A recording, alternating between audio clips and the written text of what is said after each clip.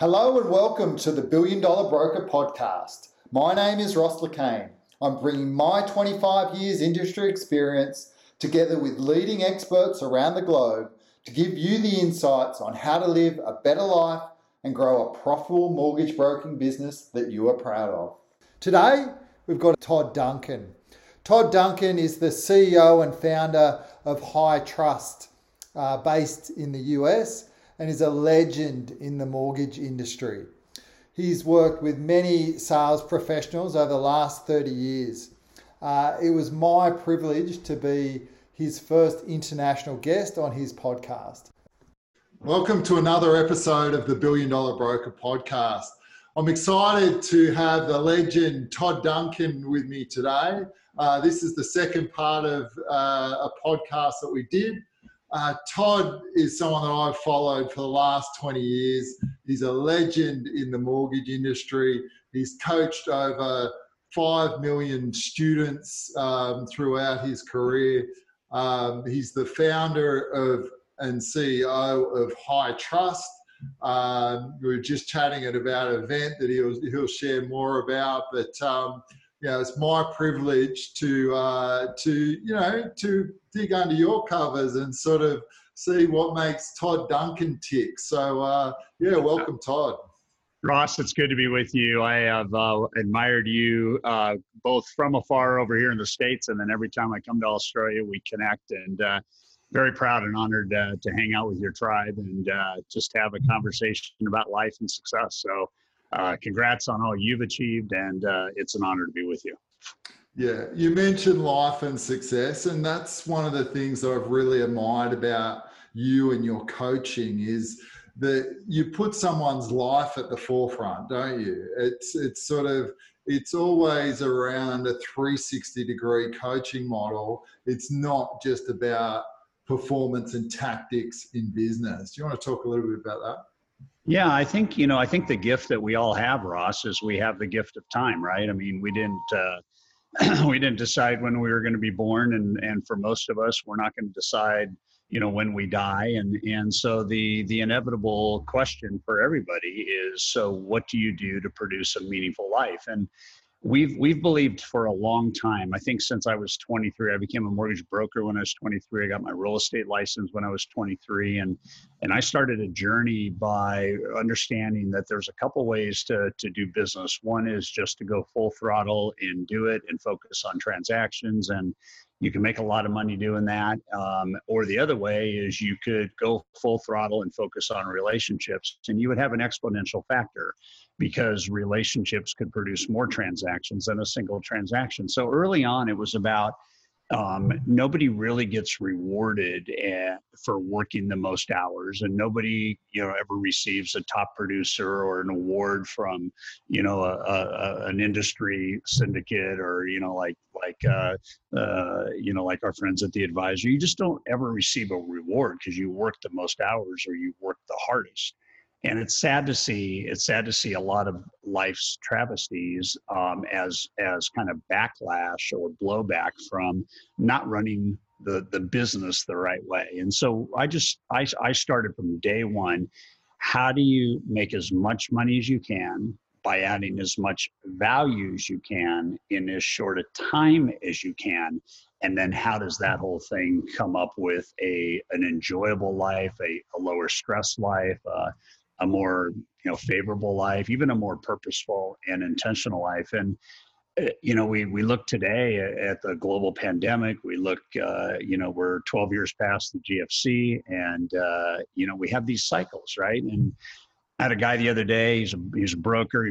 He was a broker for 23 years, and he was just blowing my head up with just chat. And I looked at him and I said, it doesn't sound like you've been in the business 23 years. It sounds like you've been in the business 1 year 23 times.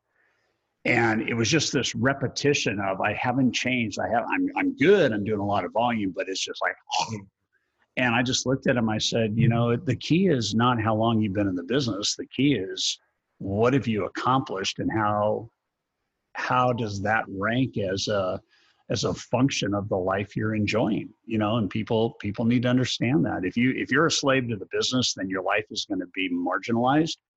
And if you own the business and you make the business conform to what you want in life, then life will be maximized. And I think that's the balancing act. Your life is either marginalized or maximized. So that's kind of my short take on life and success. Yeah, and it's interesting, and me venturing into this coaching business, I'm seeing that. I think and I'm interested to get your thoughts on what drives that. Do you think to me, what it seems like is it's around fear. And I know you talk about, failure a lot, and that sort of comes back to that fear. So what do you think are the key drivers of that in the people that you're sort of talking with and coaching around, the drivers for the driver, for being in that cycle of repetition and not focusing on creating a life for themselves, but getting focused in the business too much rather than focusing on what's going to give them a better life? Man, you and I could spend a day on this topic. It's crazy. I think the first thing is you've got to have some level of belief that it's possible. You have to have a belief, a fundamental belief that you can achieve greatness. And there's a whole history of why you may or may not believe that, right? But every step to greatness is a step in a direction that unlocks your potential and allows you to achieve things at a level that you hadn't previously thought. One of the guys that I studied when I was a broker was a guy named Thomas Dreyer, and he said, the life that we live is the life within the limits of our own thinking. And I always felt that was a profound comment because, if we have a $100,000 a year mindset, then we're going to be conformed to that mindset. If we have a $100,000 a month mindset, then we're going to be conformed to that mindset. If we have a $100,000 a week mindset, then, and you just look at the migration of mindsets. And I think what ends up happening is people don't give themselves permission to succeed at that level. And the other problem is I don't think most of us understand the value of running the business. I mean, controlling the business and deciding, who we do business with and how we do business, and really setting up our own levels of personal boundaries. And I think that's because we're not sure of the value that we bring to the interchange. I mean, if we're working with homeowners buying real estate, or developers buying land, or people discussing $300,000, $400,000, $500,000, $600,000 obligations and debts, if we don't think that we bring value to that conversation in a really superior way through trust and through study and through equipping ourselves for greatness, and all those things, then we will succumb to a business that actually the clientele runs us. And I think one of the most profound things that we need to understand is that you're either going to be run by your clients, or you're going to run the business for the benefit of your clients. And there's this kind of two-way street that if I don't decide how I want the business to be done, if I don't decide how I want to work with clients, what kind of clients I want to work with, and the kinds of clients that I have that kind of connection and chemistry with, then the business will run me. I had an early mentor that said, so I'm a mortgage broker. I've got, I think my best year, I settled 1,100 loans.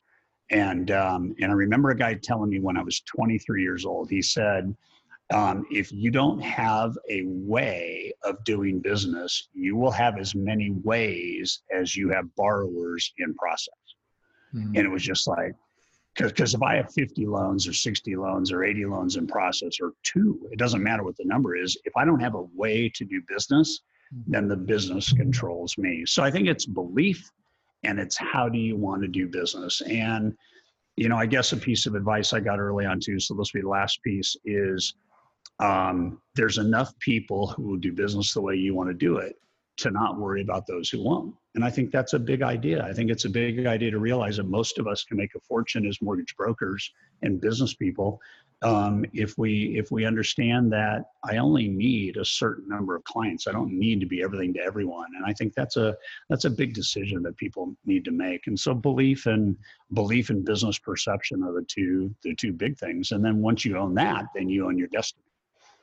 Definitely. It's correct. From what I summarize, you're saying it's that belief that you can be more than, and you don't have to react to the urgent or the client's demands, that you really need to set that vision for where you want to go and then start taking action on that vision. But Yeah. one thing you mentioned, you started at 23. I'm really interested to hear the Todd Duncan story. So you started when you were 23, and then tell me what those first years were like, and how you sort of your career and some of the big milestones that you sort of had to come through. I know you quite well, and I know you've been through a number of different challenges and setbacks in your life. So let's give me the last sort of 40, 45 years in a nutshell. Wow. That put me at 15, I think, or 10, something like that. So I started off and I was going to be a doctor, and my father was a doctor, and so I was doing a pre-med kind of curriculum, and I was not doing well. And, science wasn't my gig, and understanding math wasn't my gig. And those are two of the kind of the big deals if you're going to have a pre-med kind of course of study. And I remember the first year of university, my GPA was 1.2. I think I was just a hair away from like Fs. And it was, my dad was paying, my mom and dad were paying, I don't know, $30,000 a year for out-of-state tuition because I was going to Colorado. And I remember my dad calling me one day, and he said, if you don't want to be a doctor, you don't have to be a doctor. And it was like, that was kind of permission, right? And my dad graduated from Stanford, and he had a degree in psychology and accounting. He became an accountant. And at the age of 30, my dad decided that he wanted to be a doctor. So he had a career, and then he decided to be a doctor. And he told me, I don't have to be a doctor, but you're really good in business. So why don't you come home from Colorado, and you can look at SC, you can look at Stanford, and I won't pay for those, but you can look at Cal State Fullerton, which was the third best business school in California. And so I went there, and I graduated with a 4.0, and I graduated with honors. And so I got into my lane. So I went to a 4th of July party, which is Independence Day here, and my parents' good friends owned the largest real estate company in the Western United States, and they happened to own a mortgage company that went along with that real estate company. And so I became a mortgage lender 2 months after graduating from university. I had no idea, what or how or any of that, what to do or how to do it or anything. But I had about 2,000 real estate agents to call on, and I'm thinking 2,000 people to call on. I don't know that I can ever call on 2,000 people.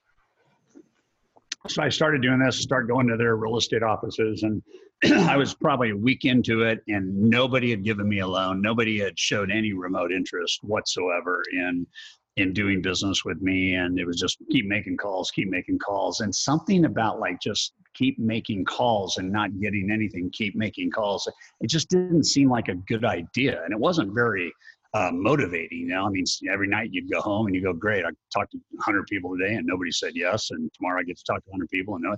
So I had enough common sense to say, maybe there's a different way. So instead of doing that for another 2 or 3 or 4 weeks, I called a friend of mine his dad owned a real estate company, not one that I was working with. And I sat there for 4 hours one day, and I counted 21 people that came into that real estate office from lending, from title, from legal, from home warranty, from all this. And not one of them did anything unique. They all looked the same. And then at the end of the day, this guy came in, he's 34 years old. I didn't know it at that time. He's got a beautiful suit on. He doesn't have anything except a beautiful leather folio. He has an appointment with the top real estate agent in that brokerage, which I went on to learn later was the top real estate agent in America for RE/MAX, which is one of the largest real estate companies in America, or in the world, actually. And he walked out of there with something I'd never seen. He walked out of there by shaking this agent's hand, and he said, I look forward to a long and profitable partnership. And I heard that word partnership. So I called him that night. I just rung him up, and I said, you don't even know me. I watched you today, and you had that meeting with that real estate agent at Century 21, and I need mentoring. I need help. And this guy, agreed to sit down with me and lay out the plan. And the plan was 4 weeks into it, never make a call on anybody that isn't excited to have you make a call on them. Never go into an office or show up as a cold call. Only make warm calls or hot calls. Don't ever roll the dice and say, I'm just going to show up and see what happens. And then he said, whenever you leave an appointment, try to give 10 times more than you're actually going to receive. And for me, that meant if I was going to make $1,000 alone, I'd have to give 10 times that, which would be $10,000. If I was going to make $10,000, I had to figure out how to somehow make, give somebody $100,000 in value. And that's I love that. Like just that adding value. Like how great a mentality is that if I'm making $2,000 commission from a loan, I need to 10 times the value, like $20,000. It just changes the whole mentality, doesn't it? It's great. Well, so here's the deal.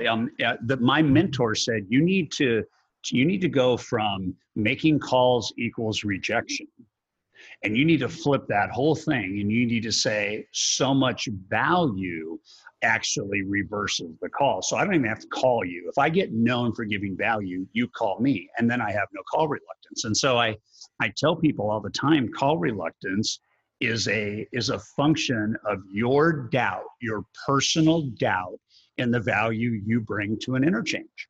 And so if you don't want call reluctance, if you don't want any fear in selling professionally, which is actually listening and solving more than it is selling, if you don't want any of that, then you have to be in the value business. And this is where things start to really get exciting, Ross, because if you're in the value business, you have loyalty, longevity, and a lot of referrals.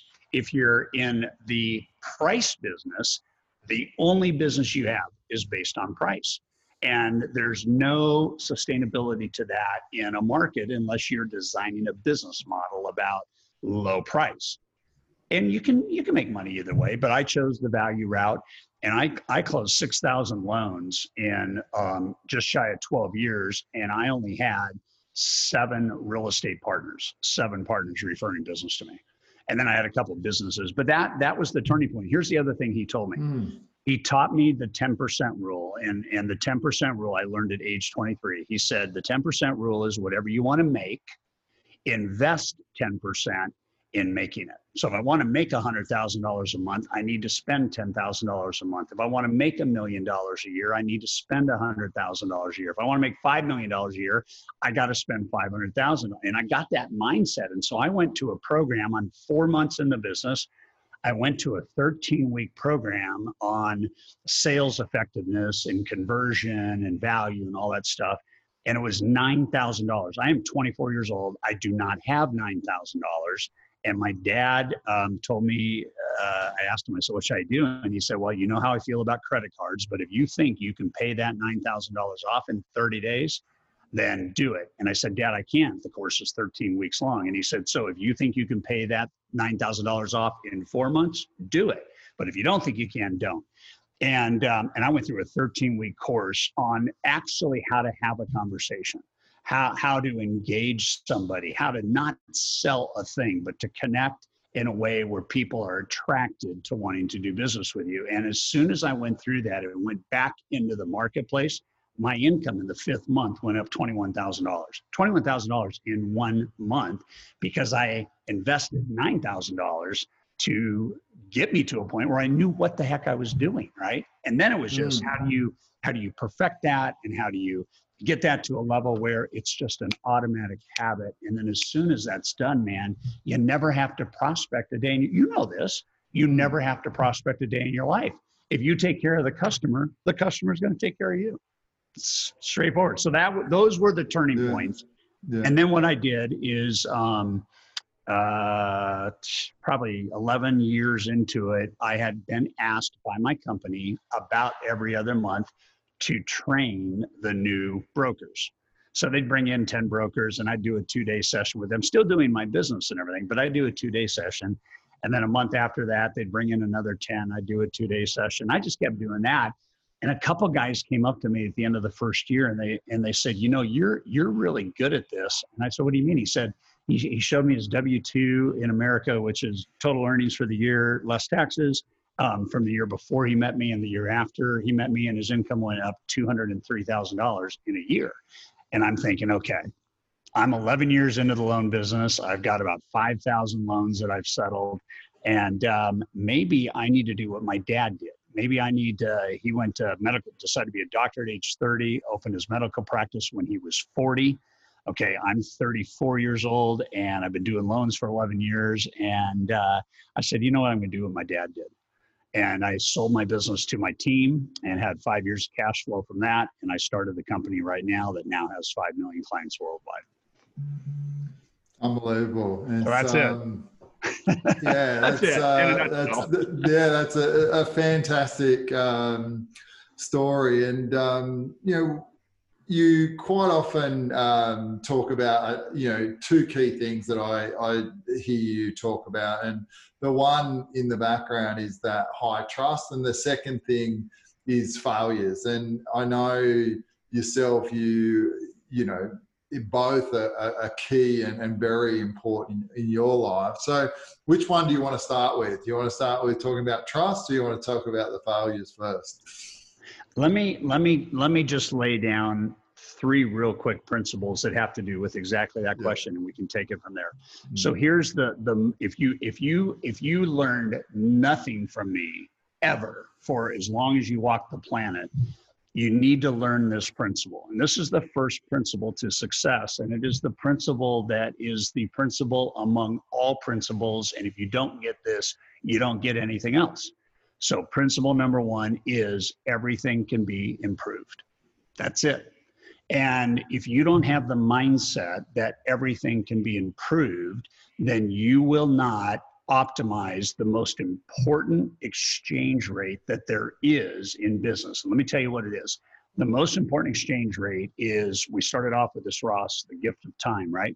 So the most important exchange rate is, how much time do I give for how much do I receive? Okay, how many hours do I work and how much money do I bring in? And we measure how much money you make per hour in our coaching company every 2 weeks. So every 2 weeks, we are measuring how many hours did you work, how much did you make, and what was your hourly rate. And we trend this and we're tracking this. And I talked to a guy yesterday that's in our high-end coaching program. Right now, year to date through July, he's making $3,125 an hour. An hour, 6 million a year. And he's doing it because he understands everything can be improved. Everything. I mean, just everything. So you get that and you start to realize, okay, where are the areas that are most important to improve? If everything can be improved, what are the areas that need the most improvement the quickest? And the number one thing is, how much time are you spending a day in the activity that generates the number one revenue producing result? That's it. So if you want to be super successful and you want to be financially free and you want to realize that, you know, I've got this gift of time, it is accelerate the amount of time you spend doing the fewer things that produce the greatest revenue. And so in my world then, it was like, the more borrowers that I can meet with and the faster I can have a conversation with them, because your borrower interactions can be sped up. They can be improved. Everything can be improved. The amount of trust in a conversation can be improved. You know, the speed with which you get a loan approved can be improved. Everything can be improved. And so then it gets down to... Yeah, isn't it great that it just, by thinking that way, the abundance that you create, even just sort of, when I'm thinking about that in terms of all areas of my life and the people that I'm coaching, it just, you know, when you think everything can be improved, the amount of abundance, that amount of energy that it gives you is super powerful. And you know, that question that you said in terms of, you know, and when people are looking at their to-do list, what is the best use of my time right now? You know, and that's such an important question for everyone to ask. Because well, yeah. And the interesting thing, Ross, is that if everything can be improved, it gets to your second question. So what would happen if you could improve the velocity of trust? Okay, what would happen if in a normal world, if it would take you 30 minutes and a couple follow-up calls to get a loan, what would happen if you could accelerate trust so that that conversation could take place in 10 or 12 minutes and there would be no follow-up? What if you can convert the first time you have a conversation? What if trust?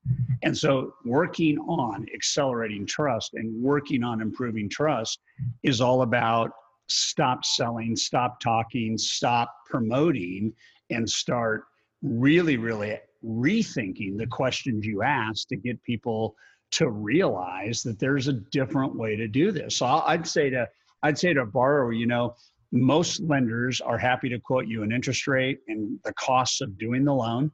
How we're different is we spend roughly 30 to 45 minutes up front because we know that this loan is a big part of your overall financial plan. And we could quote you a rate with the wrong product, or we could quote you the wrong product with a low rate, or we could design a product. We could design a mortgage for you. We could be in the architecting home loan solutions business to make sure that whatever we recommend is the right thing for you long and short term. And so it's not making it that wordy, but just getting down to most lenders will do this.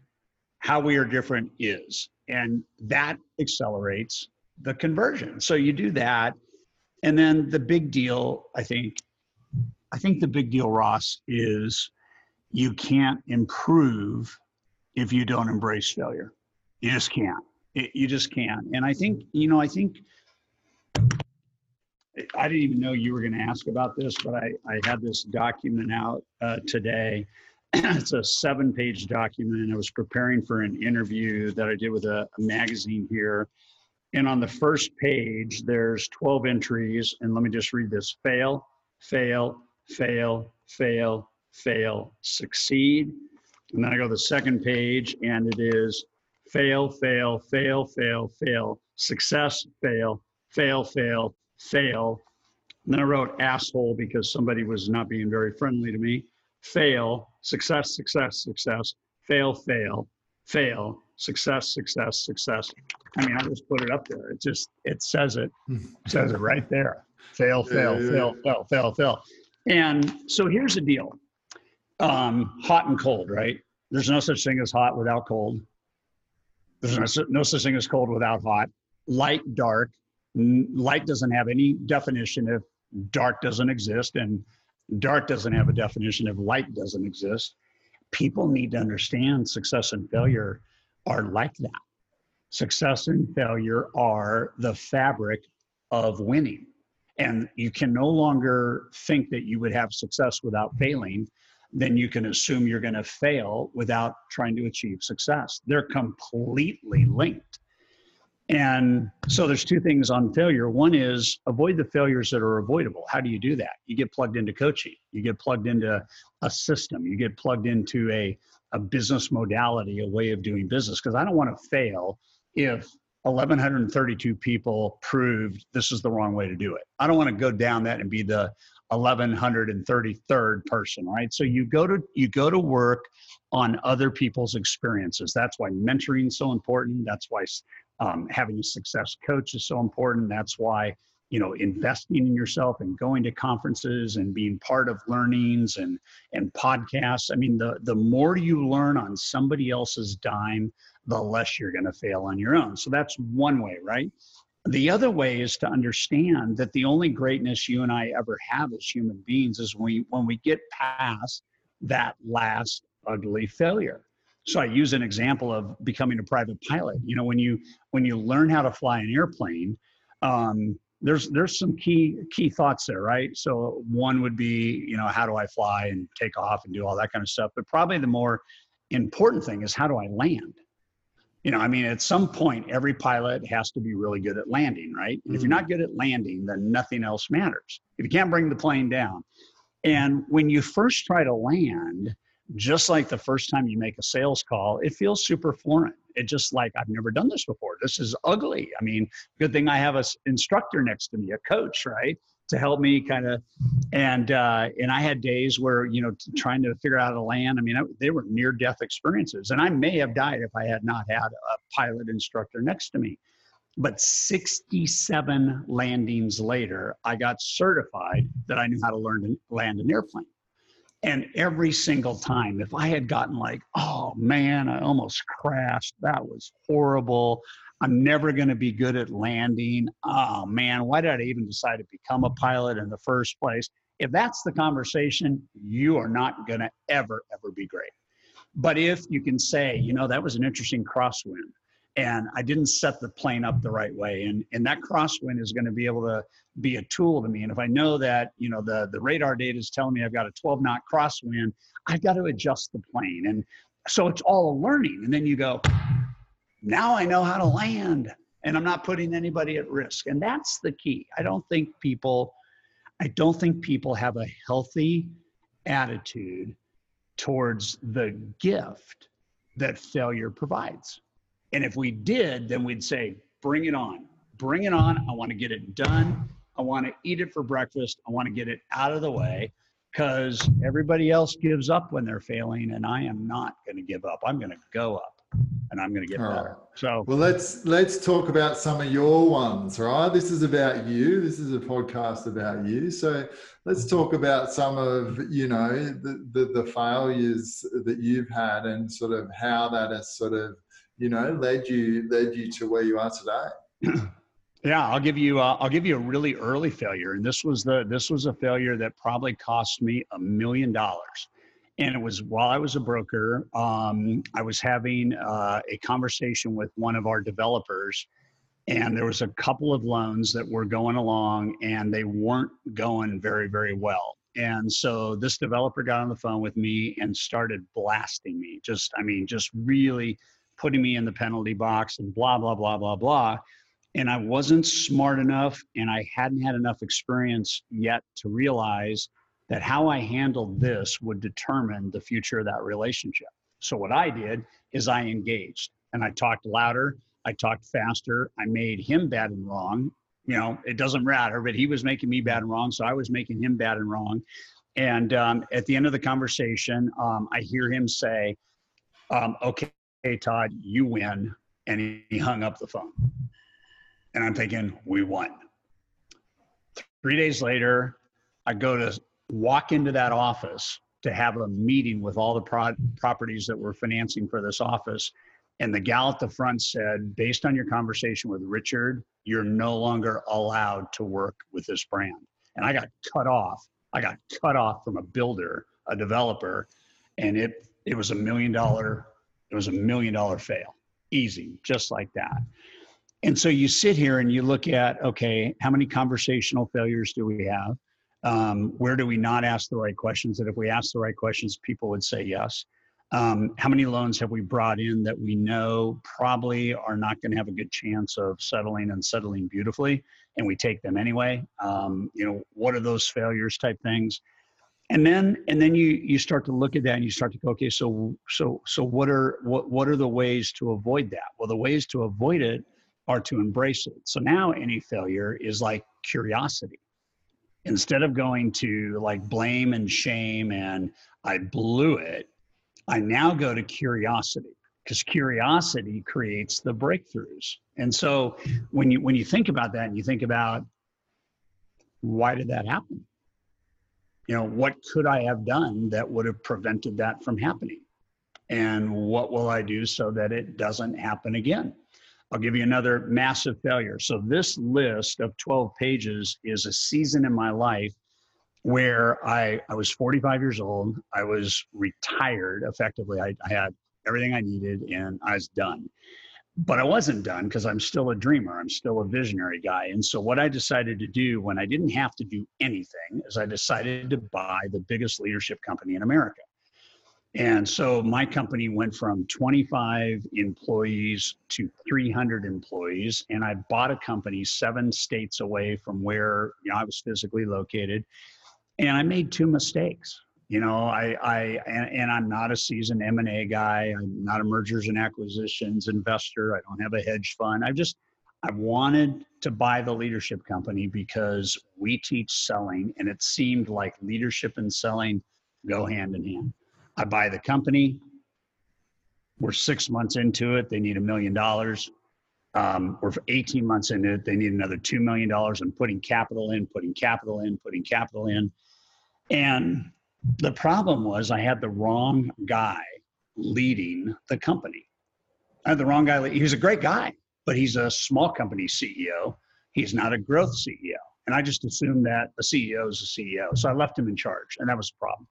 And the second problem is I didn't have tight enough financial controls, the largest of which is I had a CFO that I didn't have a relationship with. It was the CFO for the company I bought. And what I didn't know is that he, behind the scenes, was paying out money, taking money, blah, blah, blah, and hiding, right? So I'm 2 years into this thing, and Ross, it's probably cost me $9 million. And that's a lot of money. And my marriage was strained. And so I figured I would sell that company. And I sold that company in an asset sale, because you can't sell it if it's not making any money. So I had to take the risk, take the liabilities, but I got rid of the company. And then I said, you know what? My company still has value. The GFC has not hit yet. I'm maybe going to sell my company. And so then I sell my company before the GFC hits. And then after the GFC hits, my wife comes down with terminal cancer. And the guys that did the deal with me came in, and I had to be on the road 60 days speaking. It was December 22nd. There's only 8 days left in the year, 9 days left in the year. And they were going to modify my deal or fire me for missing 6 days of work. And the only reason I didn't do those 6 days is because my wife was dying.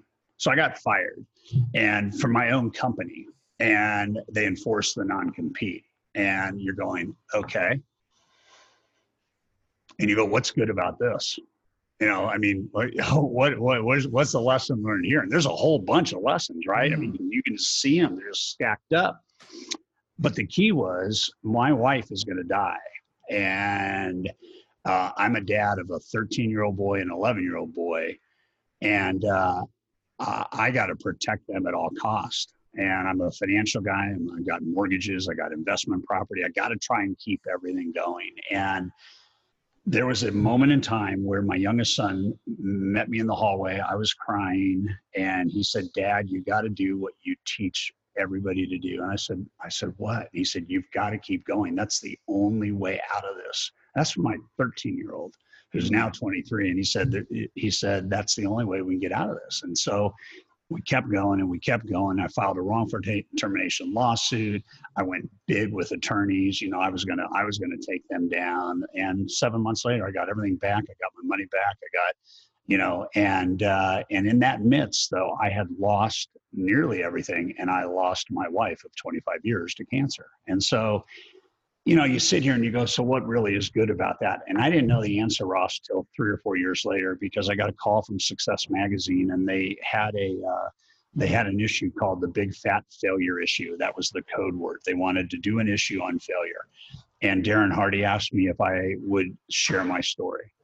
And it was the first time I'd ever become vulnerable to share that story, I mean, you're a success guy, you run a success company. And that must, I can imagine, you know, the amount of courage that took is, right? You know, compared to lots of things that you've done in business, but that step to share that vulnerable story, I can imagine is huge. Here's what happened though. This is crazy. So we do the interview, and it's published in the magazine and online.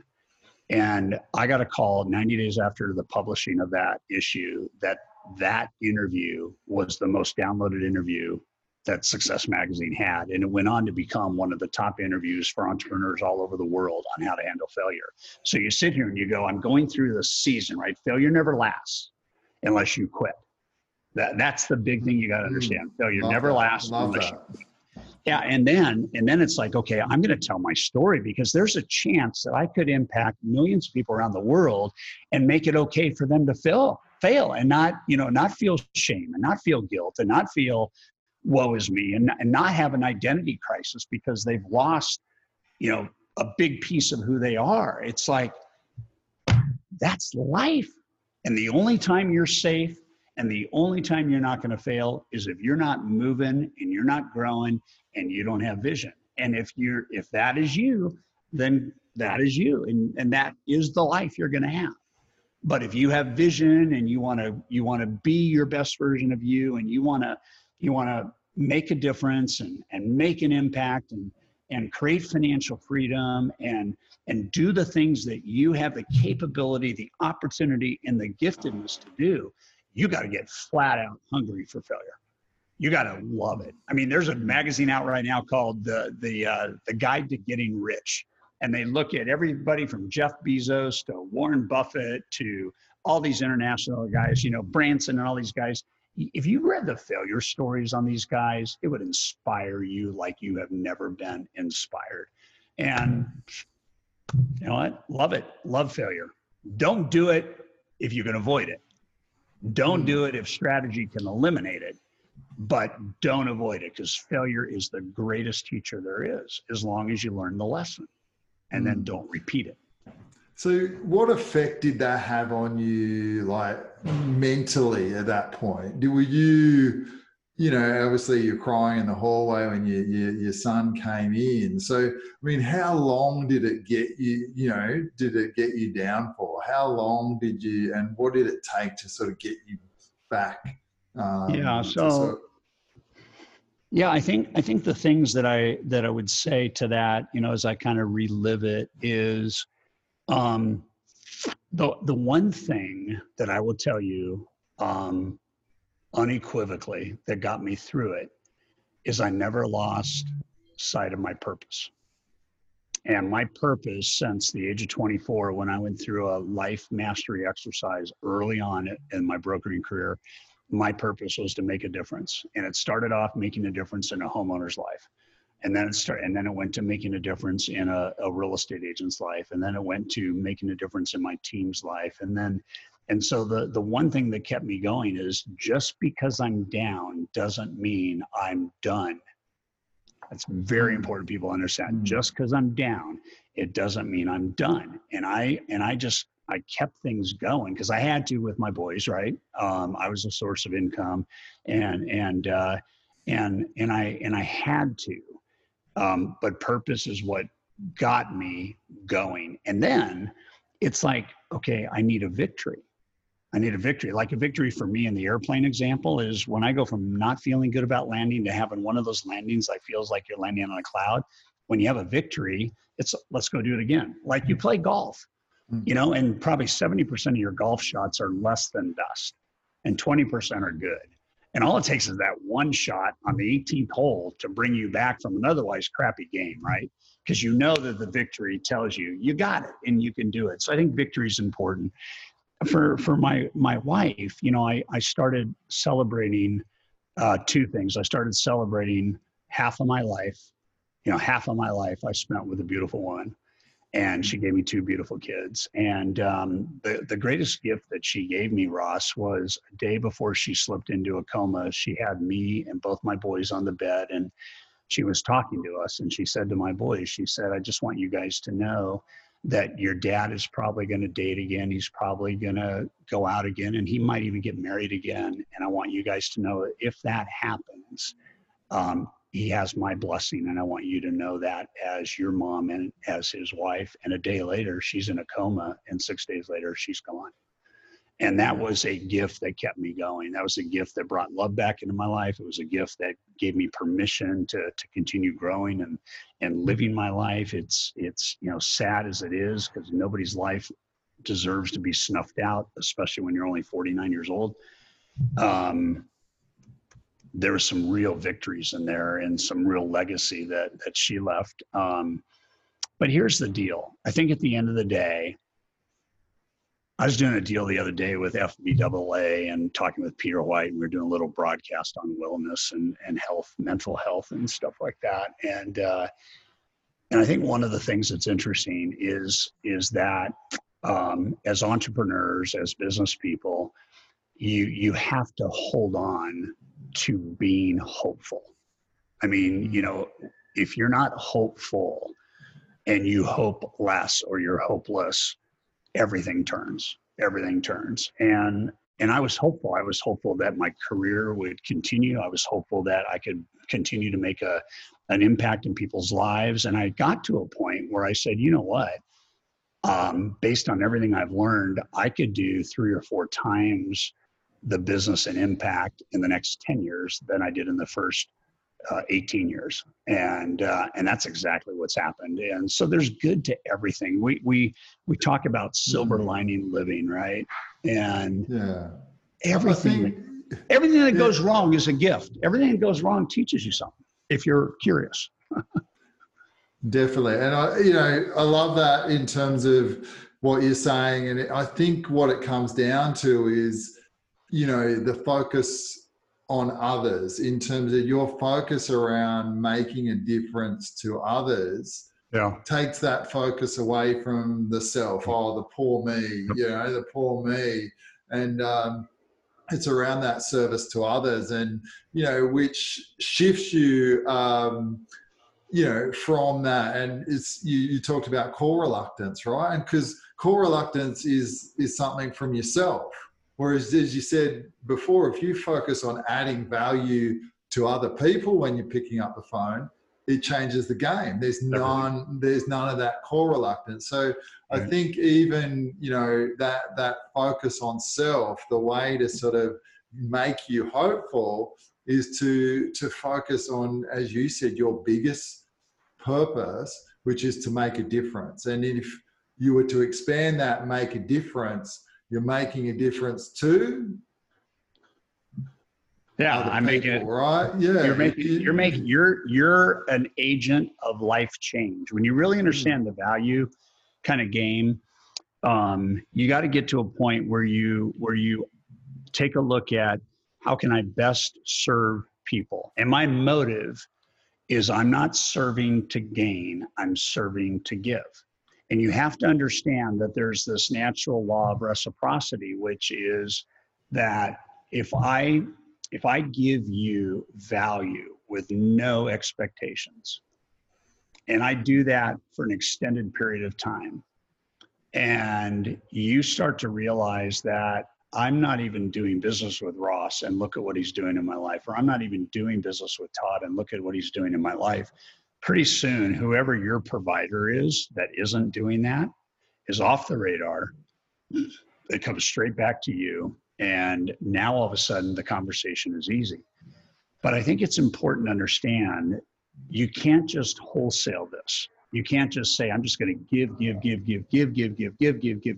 There's got to be a methodology around who you're giving to.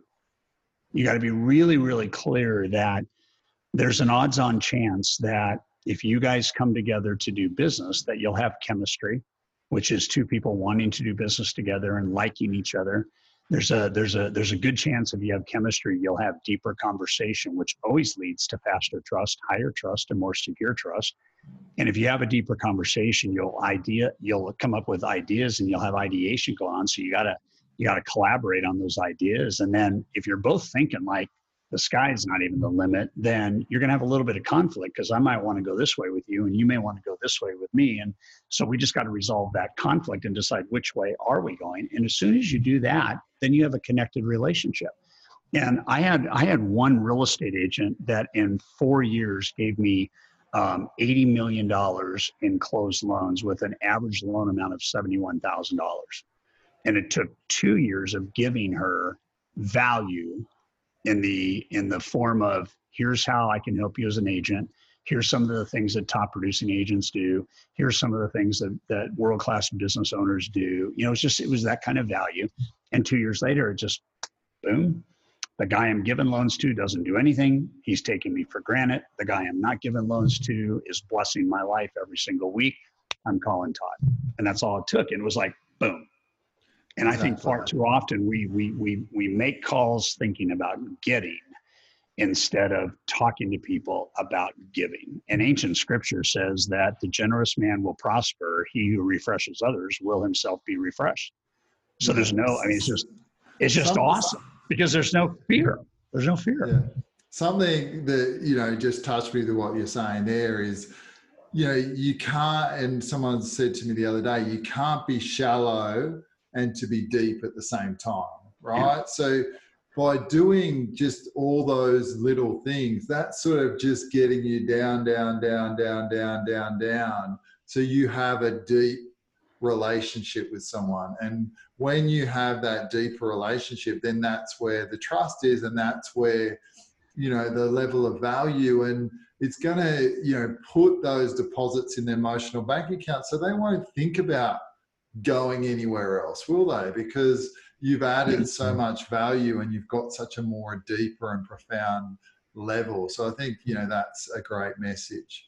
I think Well, people, I want to start to wrap it up because we're sort of running out of time. But you know, they worked with we've worked with about 5 million students over your career, and you've worked with, you know, some of the best and top producers in the States. And the thing that I love about your market is, you know, everyone needs to sell to continue to make a living. Like in Australia, we get a lot of complacency because brokers have that ongoing trailing commission, and there's a level of complacency around sales. And that's why I love studying your market, you know, listening to yourself, because there's such a focus on sales. So what are some of the things to be great at sales? Because I know that's a passion of yours. What are some of the tips that you would give to the brokers here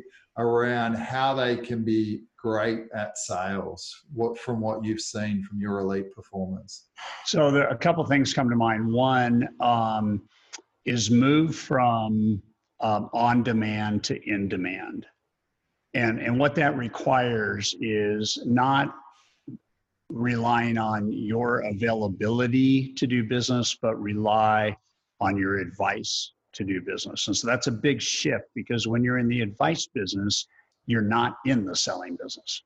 So in order to be in the advice business and the mortgage business, you just got to be a master practitioner. You got to understand the markets. You've got to understand, you know, the global impact. You got to understand your Royal Commission regulation and all the other state regulations that are going on, just like we do here. And you got to be really good. You know, you got to know your trade. And the biggest thing that removes the need to sell is when people call you because of your reputation. And then there is no selling. So that then requires a shift in thinking about every single borrower that you sit down with for the rest of your life. You have no idea the pathway that they could create for you to be engaged into another social tribe of 10 or 100 or 1,000 people, right? And so you want to do that so that it unleashes this deep level of trust. Advice is more important than anything, particularly with the largest debt that most people will ever carry. So that's number one. Number two is redesign your questions.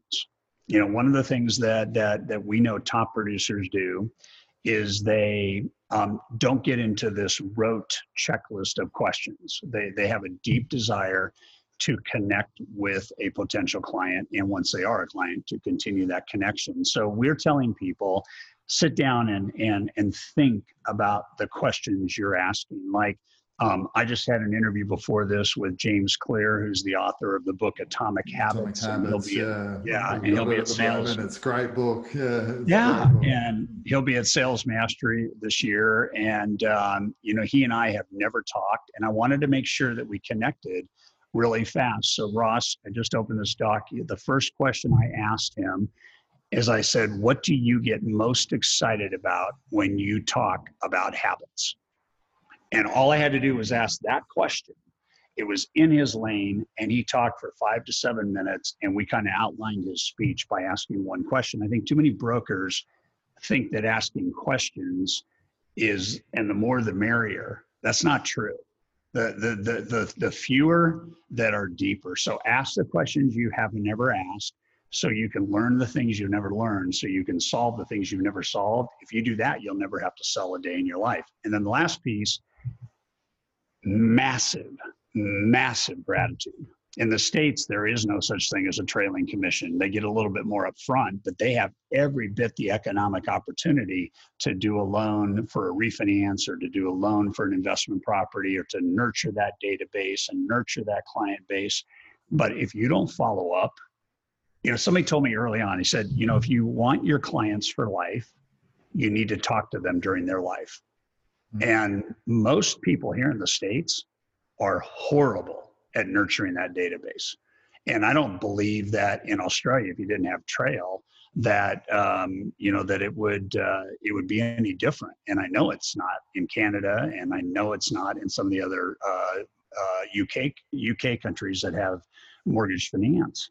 It truly really is about, if I value you, then I'm gonna talk to you. And I'm going to call you. I have a guy right now that's going to be at Mastery. He's closed 128 mil year to date, and he has referred almost $1 million in commissions back to real estate agents through July.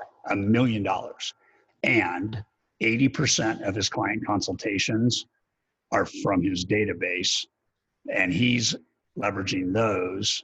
He's averaging 10 to 11 mortgage reviews a day, 15-minute, and then he's referring the people that are buying back to the agents. And now the agents are lining up to see if they can get into relationship with him, because the word on the street is, if you work with Wally, you get commission referrals. So it's just stop selling, stop promoting, start connecting, go deep, ask questions that show you care, be smart, learn the business, be in the advice business, and pick a discipline. I mean, pick a discipline, and you do those things, you never have to sell a day in your life.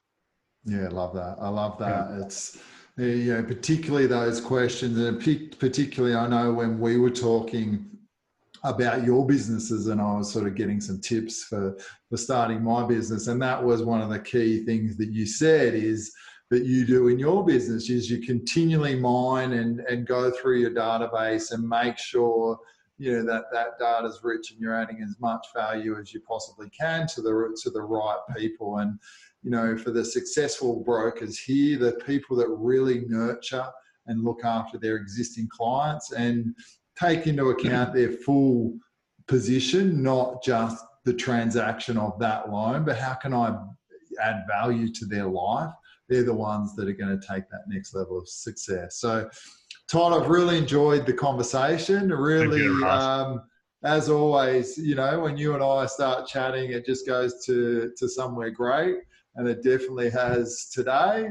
And there's been so much value for everyone and the brokers, and the lessons that you've shared and the ups and downs that somebody like yourself, but as you said to me, you're not slowing down. You've got an event. Do you want to just give your event a bit of a plug? Oh, sure. Yeah. So we've been in the event business since I started the company, and our big event every year has been called Sales Mastery. We've had about 140,000 mortgage brokers go through that. It's usually a live audience of a couple thousand, maybe 3,000 people. And with COVID, we had to make a pretty radical pivot. And so what we decided to do is we decided to convert the entire event into a 4K live digital experience. So part of it is live streaming, part of it is live on the stage, and part of it is live digital.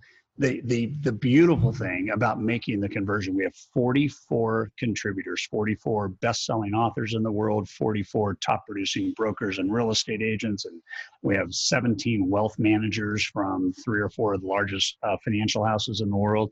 And all we're going to do for 3 days is deliver content in 20-minute to 30-minute sound bites, and you can access it from all over the world, front row seats. You don't have to fly here. You don't have to do any of that. So, so it's September 16th, 17th, and 18th. If you go to salesmasteryevent.com, there is a $100 US discount going on right now from a $399 ticket to $299. And that is good through the end of August. And there are over 50,000 people signed up around the world for this event. Amazing. Ross, you talk about how do you turn lemons into lemonade. COVID, nobody can fly. We can't hold an event. Who would have thought? Who would have thought that you could have a blessing of speaking to 40% of the audience that took you 28 years to speak to? Yeah, unbelievable. Pretty big deal. So yeah, everybody just go there, salesmasteryevent.com, and you'll see the discount, the agenda's there, everything's signed up. And if you, I guess we could even say that if they want another 10% discount off of that, if they're an FBAA member, then they can go through FBAA and they've got a discount too.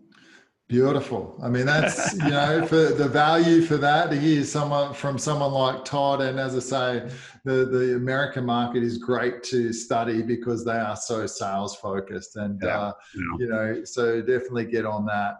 This has been another episode of the $1 Billion Broker podcast with Ross LeCain.